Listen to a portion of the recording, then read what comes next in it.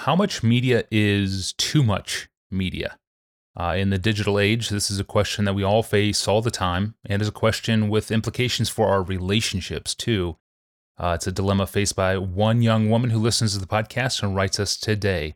Hello, Pastor John and Tony. Thank you for the podcast. I have been learning a lot about the conscience lately and how some things affect me in varying degrees compared to other Christians. I know I cannot pass judgment on those who do not share my convictions of conscience on things that are not inherently sinful. But I do struggle to apply my convictions to group settings, specifically the watching of constant television and playing of video games. As an adult, these things weigh heavy on my conscience. These are the things my family, who I still live with, and my friends maintain as part of their daily lifestyles. If I listen to my conscience and not participate, my time spent with them is greatly reduced. But if I do participate, the weight on my conscience brings me great misery. I ask them, but get nowhere because it's not a clear sin issue. So how do I live in a space that does not share my convictions with love and grace, and especially when it comes to screens? I suspect that in the modern technological age that we have entered, especially an age of ever-present visual entertainment created within the framework of a God-ignoring or God-hostile worldview, I suspect that in this new entertainment-saturated world, the pursuit of purity of heart and possessing the mind of Christ and setting our affections on things that are above and being renewed in the spirit of our thoughts and being transformed in our emotions and keeping our lives unstained from the sinfulness of the world and laying up treasures in heaven and not on earth, and keeping a clear vision of light, the light of the gospel of the glory of Christ, and enjoying the daily fellowship of the Son of God, and having the eyes of our hearts enlightened to know what is the hope of our calling and the riches of the glory of our inheritance and the immeasurable greatness of God's power toward believers, and the taste of the age to come, and freedom from the desires of the eyes and the desires of the flesh and the pride of life, and the power of the Spirit in our inner being, and a clear sight of the breadth and length and height and depth of the love of Christ, and the enjoyment of all the fullness of God. I suspect that in this new world of incessant screen time, whether widescreen TV or computer or tablet or smartphone, all these precious marks of what it means to be real Christians will require a kind of radical recovery of the ancient early church commitment to being more intentionally detached from the patterns of the world, especially the patterns of entertainment, for the sake of the everlasting enjoyment of the greatness of Christ. For decades, most Christians have simply drifted into the embrace of the patterns of the world in the way we spend our evenings and our weekends, with the exception of a couple hours for church on Sunday. At first, this drift seemed harmless because there was such an overlap between the supposedly Christian worldview and the products of the media and entertainment empires. That overlap was not as great as we thought it was. At least I think I really blew it as a kid and didn't see it. It was superficially Christian in that many taboos in the culture were still shared with Christianity, but God was absent, and we scarcely noticed, let alone were heartsick or offended. But now, that superficial overlap of media culture and Christian culture is very small.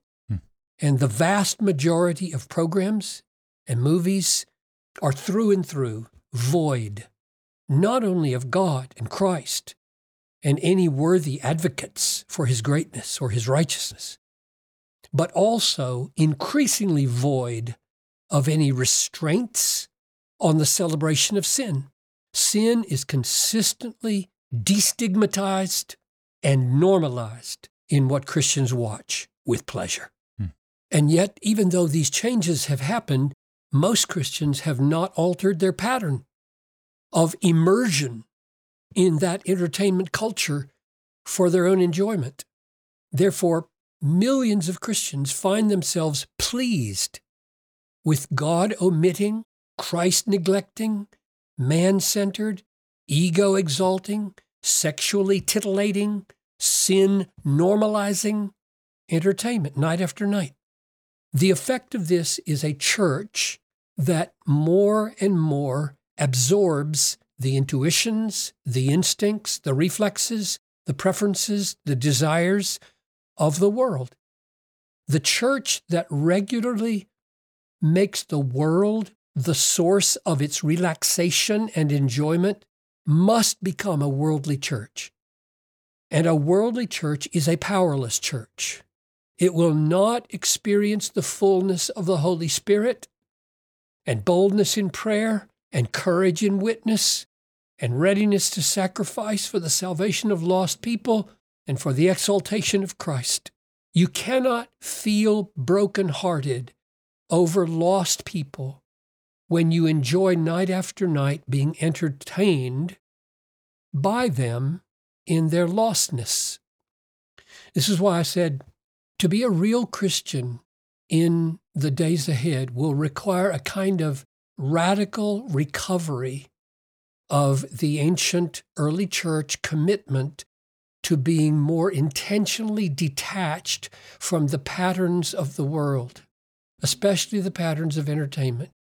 I do believe that God will raise up a generation who are so thrilled with what they gain in God and Christ and salvation and the way of righteousness and the sacrifices of love, that they will not be intimidated by the accusations that they are a new kind of fundamentalist. They will joyfully recover with seriousness and joy the words of the apostle when he said, "What agreement has the temple of God with idols? For we are the temple of the living God. As God said, I will make my dwelling among them and walk among them, and I will be their God, and they shall be my people.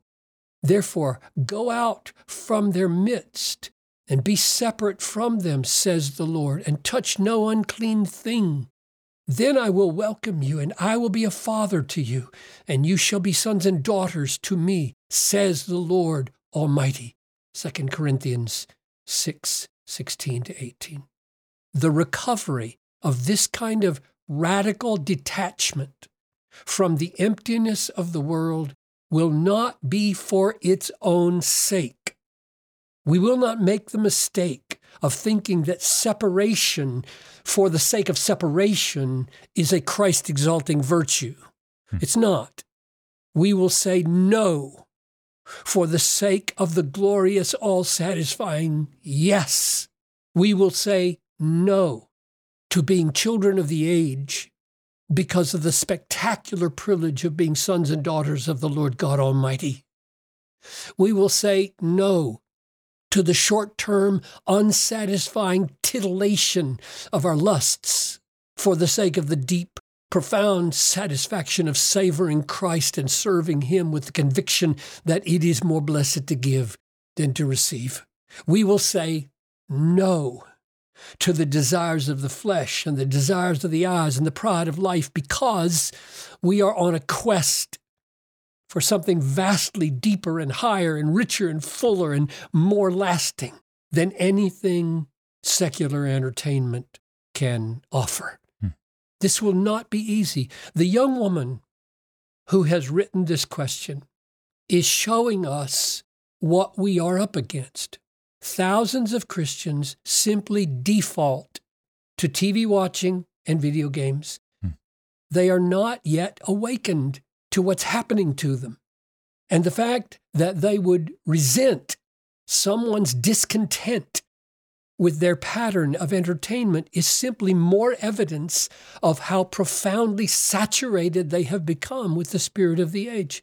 My simple counsel to this young woman is that she thank God for the direction her conscience is pointing and that she put all her focus on cultivating a great and glorious yes to God and His kingdom and His righteousness and His promises and His fellowship, so that whatever no she must speak and live toward her family, it would point mainly to a great and better yes, the glory of Christ. You won't regret it, and neither will they if Paul's words become your passion. Since then, you have been raised with Christ. Seek the things that are above, where Christ is, seated at the right hand of God. Set your mind on things that are above, not on things that are on the earth. The pleasures found in this path are greater, and they last forever. Amen. Wow. Thank you, Pastor John. This is a great question. Thank you for the response. Wonderful response. If you have a great question like this one for us about media or social media or gaming, go to desiringgod.org/Ask Pastor John. And from there, you can send us an email with your question. Well, every day in America, the strong murder the weak. And it's all legal.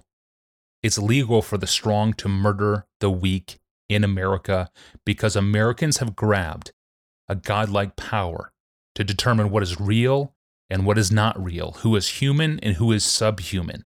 On Wednesday, Pastor John will explain this absolute tragedy. We are, of course, talking about the unborn. I'm your host, Tony Reinke. We'll see you back here on Wednesday.